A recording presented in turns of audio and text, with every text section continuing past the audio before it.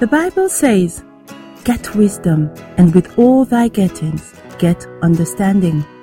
Welcome to Learnable Podcast.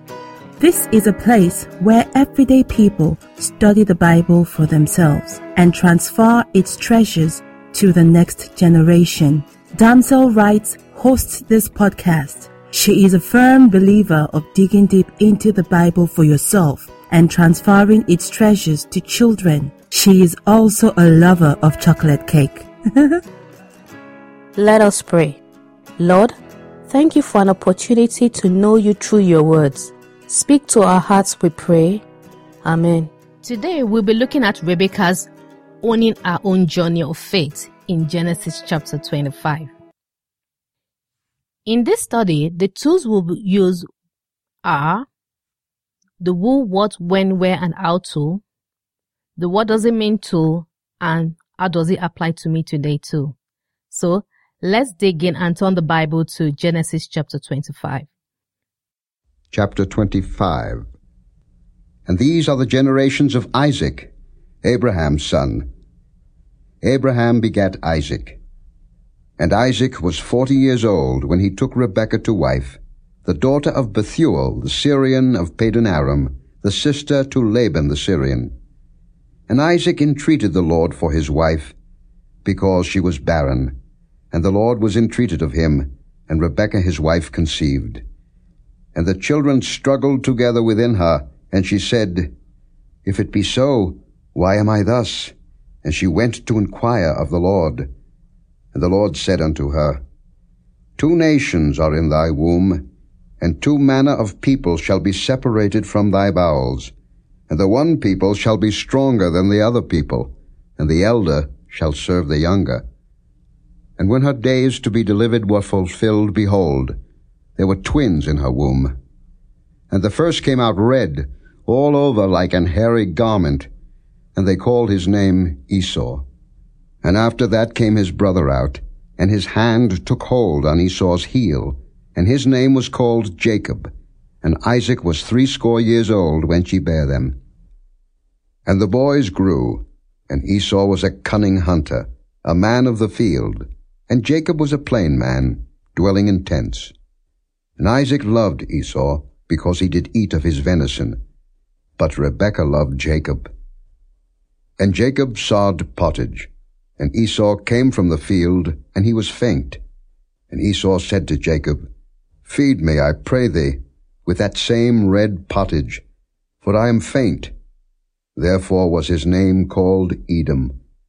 And Jacob said, Sell me this day thy birthright. And Esau said, Behold, I am at the point to die, and what profit shall this birthright do to me? And Jacob said, Swear to me this day. And he sware unto him, and he sold his birthright unto Jacob. Then Jacob gave Esau bread and pottage of lentils, and he did eat and drink, and rose up, and went his way. Thus Esau despised his birthright. Using the who, what, and where to. Before we use it, let's explain what this tool does. When using the who, what, when, where, and how to, we go through the scripture, we look at the characters in the passage, the way the passage is being reported, what is the passage about, who are the characters that are interacted in this story, when did it happen, where did it happen, how did it happen, and what are the intricate elements of the things you notice as you read the passage. This is the first stage in studying our Bible. So, in Genesis chapter 25, we see Rebekah and Isaac became husband and wife when Isaac was 40 years old. Isaac prayed for his wife to have children. Rebekah became pregnant. The pregnancy was challenging. Rebekah prayed and God reassured her, told her about her having twins and also the destiny of the children. Rebekah gave birth to twins boys as God had told her. Rebekah gave birth to twins, the very first offspring of her and Isaac when Isaac was 60 years old. The next tool we'll use for this study is what does it mean to. When using the what does it mean to, we explore why the person reacted the way they did. Why did the person do what they did? Why? The most important why is why did God allow this story to be recorded for us? So, applying this tool to chapter 25. Rebekah married Isaac when Isaac was 40 years. And when Isaac was about 60 years, they didn't have any children. If the promise God made to Abraham was going to be fulfilled, then Isaac knew Rebekah needs to have children to carry on God's promise. Isaac, who had experienced his father's faith and walked with God. As a teenager, Isaac saw God's miraculous provision of a lamb for the sacrifice that saved his own life.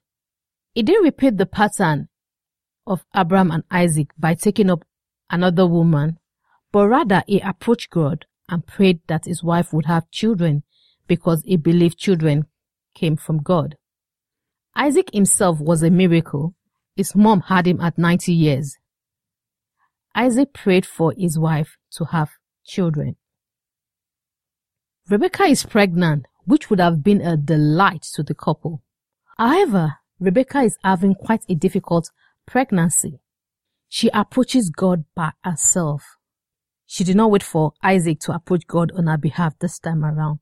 She's now pregnant, knowing that, yes, the faith of Isaac, the work of faith of Isaac has got her to that point. Now she is approaching God by herself. Her awareness and the result of her husband's prayer has made their desire for children to be within their grasp. A work of faith made her approach God in prayers. God told her why.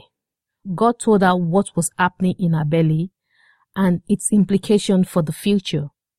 She would have twins boys, but the older son will serve the younger son. On delivery day, it was as God had told her. Indeed, she had twins, which confirms what God had told her, and the younger son was holding on to the heel of the elder one. Well, how does this passage apply to me today? The tool, how does it apply to me today? This tool is calling out the lessons from the passage that we have learned from using the other tools and then applying those lessons to our lives today. So, let's use this tool for Genesis chapter 25. How does it apply to me today? Growing in our relationship with God, Rebekah joined Isaac's household, but she must have learned about the God of Abraham. And we can see that her faith has grown, that Rebekah learns to inquire from God by herself. She is taking on the faith and walking the walk of faith she saw in the family of Abraham. How is my walk of faith? How is your walk of faith? Have we grown? Our walk of faith must grow like Paul said in Philippians chapter 3 from verse 13 to 14.